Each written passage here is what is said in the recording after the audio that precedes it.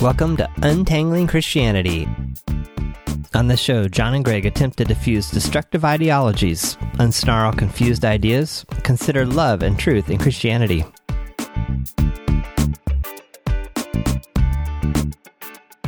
Hello and welcome to this podcast. My name is Greg Monteith. Today's episode is the fourth of 10 episodes introducing and explaining a module of the First Steps curriculum. First Steps is the first level of curriculum within the Foundations of Flourishing program, a program that helps participants acquire the skills, dispositions, and knowledge needed to do two things.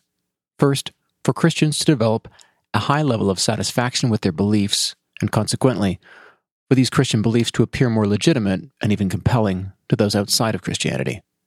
Second, having these skills, dispositions, and knowledge empowers Christians to dialogue respectfully and productively with non-Christians on matters of theological, scientific, and cultural importance. This module, Module 4 of the First Steps curriculum, is entitled Dialogue Skills, Listening Gently, Speaking Honestly. Module 4 begins with discussing the differences between the homework from Module 3, where participants created qualitative or subjective assessments of various key Christian beliefs, and more objective assessments of Christianity.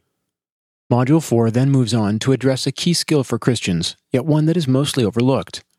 Specifically, as a religion eager to communicate its belief to outsiders, many of which are unreceptive and even hostile to these beliefs, it is difficult to overstate the importance of good communication skills for Christians and the Christian church.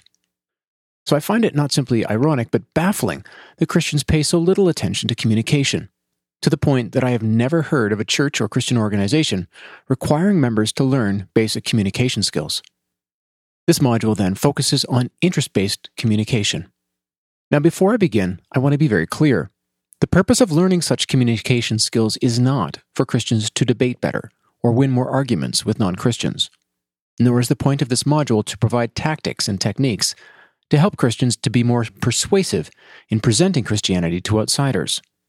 Instead, the point of this module, and the main value of learning interest-based communication skills, is to develop a fuller understanding of, first, the other person and her views on a certain topic. Second, of myself and my views on the topic. And third, of the actual topic under discussion. Indeed, the orientation underlying the interest-based communication presented in this module is not an orientation aimed to defeat the other party's views or necessarily reveal the weaknesses in those views. That orientation only listens long enough to form a counter-argument, and so it only hears the points that are disagreed with or that seem problematic to the listener.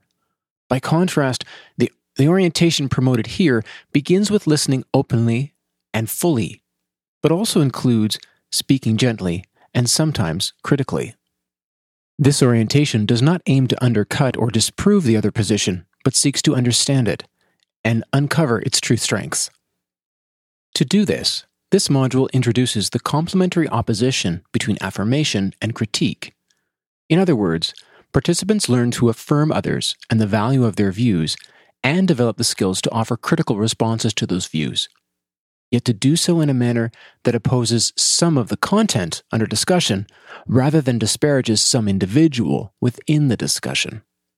Stated theologically, this orientation empowers participants to love others as themselves by valuing and respecting the ideas of others as their own. It also empowers participants to value truth-seeking and promote truth-telling without undercutting others or closing down conversations. Stated theologically, this orientation empowers participants to love others as themselves by valuing and respecting the ideas of others as their own. It also empowers participants to value truth-seeking and promote truth-telling without undercutting others or closing down conversations. There are at least 4 components that are necessary to the interest-based communication introduced in this module. First, good communication starts with listening, and particularly with active listening. Active listening begins with the assumption that understanding within communication is not automatic or guaranteed. We have to work at it. There are at least 4 components that are necessary to the interest-based communication introduced in this module. First, good communication starts with listening, and particularly with active listening. Active listening begins with the assumption that understanding within communication is not automatic or guaranteed. We have to work at it. So active listening is the art of attending closely to another person's speech in order to understand that person's views and what she or he values about them. The goal of active listening is correct understanding, because only by correctly understanding the other person can I be sure that we are actually talking to each other and about the same topic, and not talking across each other or simply at each other. The result of active listening is that it begins to set the other party at ease, which is the state of mind most conducive to a productive conversation. Second, good communication includes the art of asking appropriate questions. Particularly, this module teaches participants the value of open-ended questions, not only to understand another person's view better, but as a means to interact in the most respectful and humane way with someone that I don't know. Open-ended questions begin with the adverbs how, where, when, what, and sometimes who. The adverb why is mostly avoided, sometimes because questions beginning with why can seem jarring and even confrontational, sometimes because the scope of the question becomes too broad and so the discussion loses focus. Regardless of the reason, instead, try stating the question beginning with what. For example, instead of asking, why do you watch so much football? Try asking, what about football do you find so interesting? Not every question is or needs to be open-ended. Close-ended questions, which are questions that are answered with a yes or no, also have their uses. In general, we use open-ended questions to gather information and grow our understanding, and we use close-ended questions to confirm such information and understandings. An example of using a close-ended question would be a question like, so you really like watching football because it reminds you of good times that you spent with your dad. Is that right? A third component of interest-based communication is the art of reframing. Reframing is restating a negative perspective positively. Reframing is not avoiding the negative or difficult subjects, or even simply being optimistic. Instead, reframing makes use of the view that all human wants are positive. We always want something, not the absence of something. So when people make negative statements of what they don't want or can't stand or won't put up with anymore, these expressions have a positive counterpart that we want or wish was the case instead of the negative situation that is being addressed. Reframing identifies this positive counterpart. So when someone complains that I can't stand the noise of his music, he plays it too loud every night, this statement could be reframed as, sounds like you want to have quiet enjoyment of your apartment and be able to relax in the evening. You can most often tell that a reframe is correct when the person making the negative statement responds emphatically. Yeah, that's what I mean. A fourth aspect of active listening is summarizing.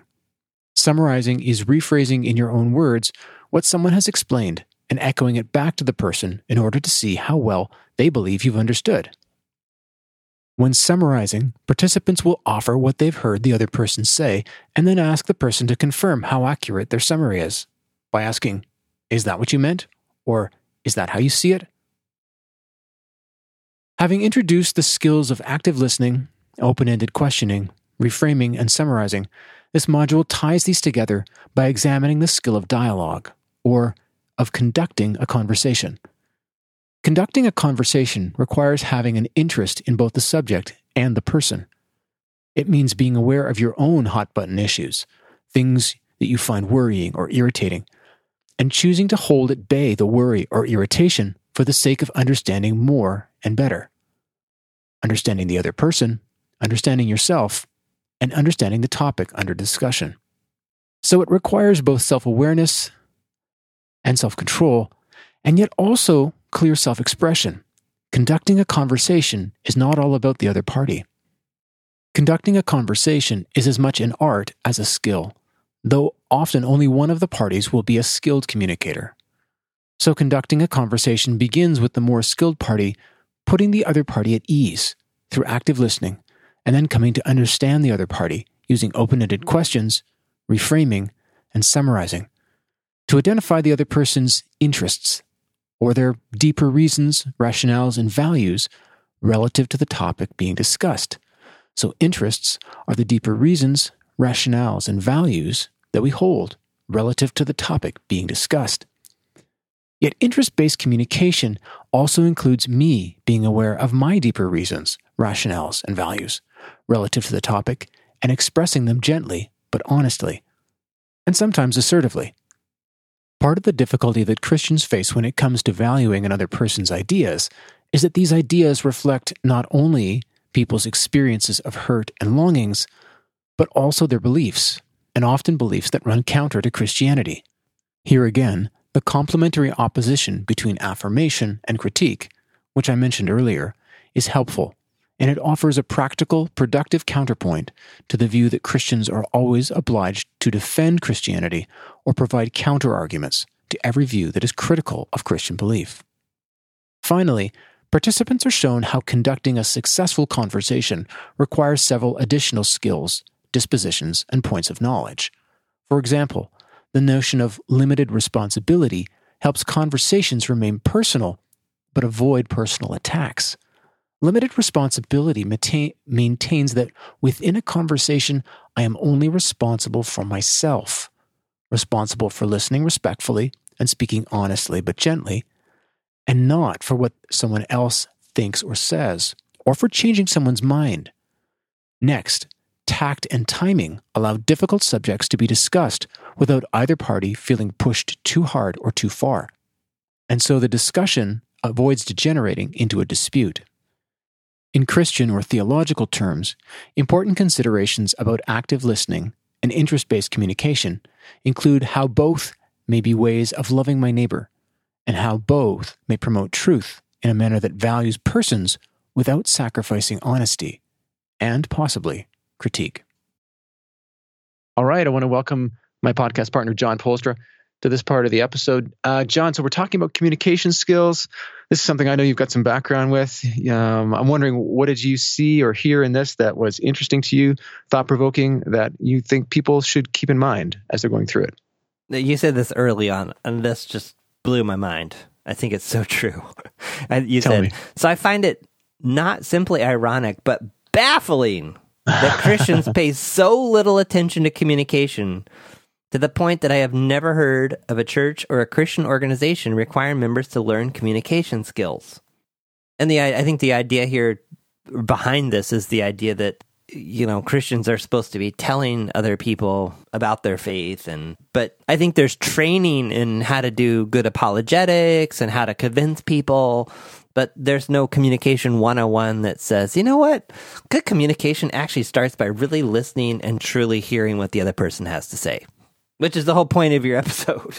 Yes, and I think it's that Christians, between Christians and non-Christians, and also between one Christian and another Christian, there's certainly not a perfect fit in terms of understanding. So this episode is working with the premise that communication is not guaranteed, understanding is not automatic, right? And so we've got to work towards it.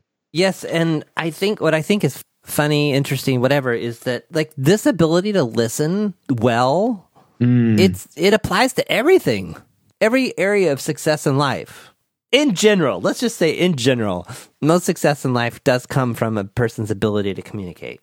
Yes. Well, I mean, it's the whole idea that, and I guess the other piece with Christianity is we're so often thinking that what we're doing is giving information that people don't have, when in reality, people already have a lot of information. Whether that information is accurate or not is another question. And I deal with some of this in episode 164. It might be good to link to that. But I think the fascinating thing you said there was giving people information. In other words, it's this idea of this one-way street. It's broadcast only. It's a one-way direction. Let me broadcast this truth to you so that you'll have it. Right. Versus the complete opposite, which is, how about if you broadcast your truth to me, and I'm just going to totally take it in and see if I can just totally get inside your world and totally enmesh myself in it. Yes, and to a certain extent, I think that what I've tried to communicate in the material about this episode is that doesn't mean you lose the ability to be assertive and potentially to be critical, right, of that other view. But I think what often takes place, because we lack the communication skills, we haven't prepared the other party, the criticism comes across towards them. And I see this all the time. It appears like you're critical of the other person, when I think what the words are really indicating for the most part, is that there's concern about an idea, or there's disbelief, doubt, or suspicion about an idea. And I think that's much more what people want to communicate, and they don't. So having the one, being able to listen fully and well to really understand, and yet also having the other, the ability to speak, to communicate, and potentially to be critical. But you can't do the second until you've done the first one. Exactly. Like, here's what's so powerful. So the tie-in that I see to this particular topic is, so in my coaching training under the coactive coaching model, in fact, I have a podcast on this. It's called What is Good Listening? And it explores, so the coactive coaching model has 3 levels of listening. Level 1 is, as you're listening, how does what the other person say affect or relate to me? It's all about you. Right. So as I'm listening to you talk, I'm just listening to the filter of how does what Greg say relate to me or affect me? And we demo this in some of the classes, and it's just painful to watch and listen to because it becomes so obvious. Level 2 is completely about the other person. There's no focus on myself as I'm listening. It is completely and utterly on you. What is going on for you? What are the words you're using? What am I getting from you? And how is this all about you? And then the third level goes a kind of a dimension beyond that, which is, and what's going on around us and you as you are talking. That's so interesting. Is your voice changing in pitch? Right. Is it getting louder? Is it getting softer? Is there emotion? Is there, are there long pauses? Are there tears? Is there sadness? Is there excitement? Are they changing like rapidly from kind of like one extreme to the other? But that third level of listening, it takes work. It takes awareness. It takes a developed awareness. And having achieved that level of awareness, when I'm able to really do that with someone, then I have all kinds of insights. Yeah. I may not have here's how you should fix your life, but in terms of what questions to ask next, or how to probe a little deeper, or how to say, wow, I'm hearing some real tension between these two ideas. I mean, a little bit ago, there was some real sadness in your voice, and yet now there's excitement around this thing. What's going on? What's that all about? Yeah, and I think that's very similar to the direction that I'm suggesting that people take through the content in this module. There's self-understanding that happens. There's understanding of the other that happens, and then there's understanding of the topic under discussion that happens. Well, yeah, and I think a good way to wrap this one up is towards the end, you said, part of the difficulty that Christians face when it comes to valuing another person's idea is the belief that our ideas reflect not only the person's experiences of hurt and longing, but also their beliefs, and often beliefs that run counter to Christianity. And then where you push that was this notion that Christians often feel like they have this obligation to defend Christianity. And the sense of responsibility for the other person's comments or views. Yes, and I think where that ultimately goes is, it doesn't matter if you're a jackass, because really, it all comes down to eternity. I'm being sarcastic. In other words, it's okay to be a jackass because, and maybe not deliver the truth in love, because ultimately, I think this is the mindset that people have, and I've experienced it, which is, this affects eternity. Is it going to be in heaven or hell? So if I can save you from hell and I have to be kind of a jackass to get there, you'll thank me later. And whereas my experience, what often happens is that's just another step away from being able to perceive a Christian message as having any value or any worth. And it just creates more and more of a wall against Christianity. So, well, yeah. And I think maybe another way to bring this point home is, when was the last time ever in your life that you believe someone because someone hit you over the head with a hammer? I mean, most things that we believe really deeply, we experience it at an intrinsic level. Yeah. Kind of that level, like that level 3 listening thing I was talking about. It's not just the words, but there's way more going on. And you can't pound that into someone's head with a hammer. You can scare them. You can use fear and all kinds of other manipulative techniques, but I don't think they last. Well, those are great points. Well, thanks for your insight, John. That's really helpful. You got it.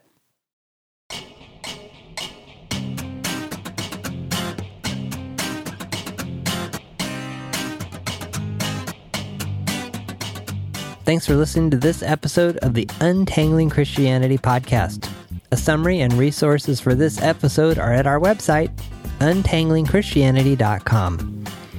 If you'd like to join our private Facebook group or reach us by email, send your request, questions, or even a simple hello to feedback@untanglingchristianity.com.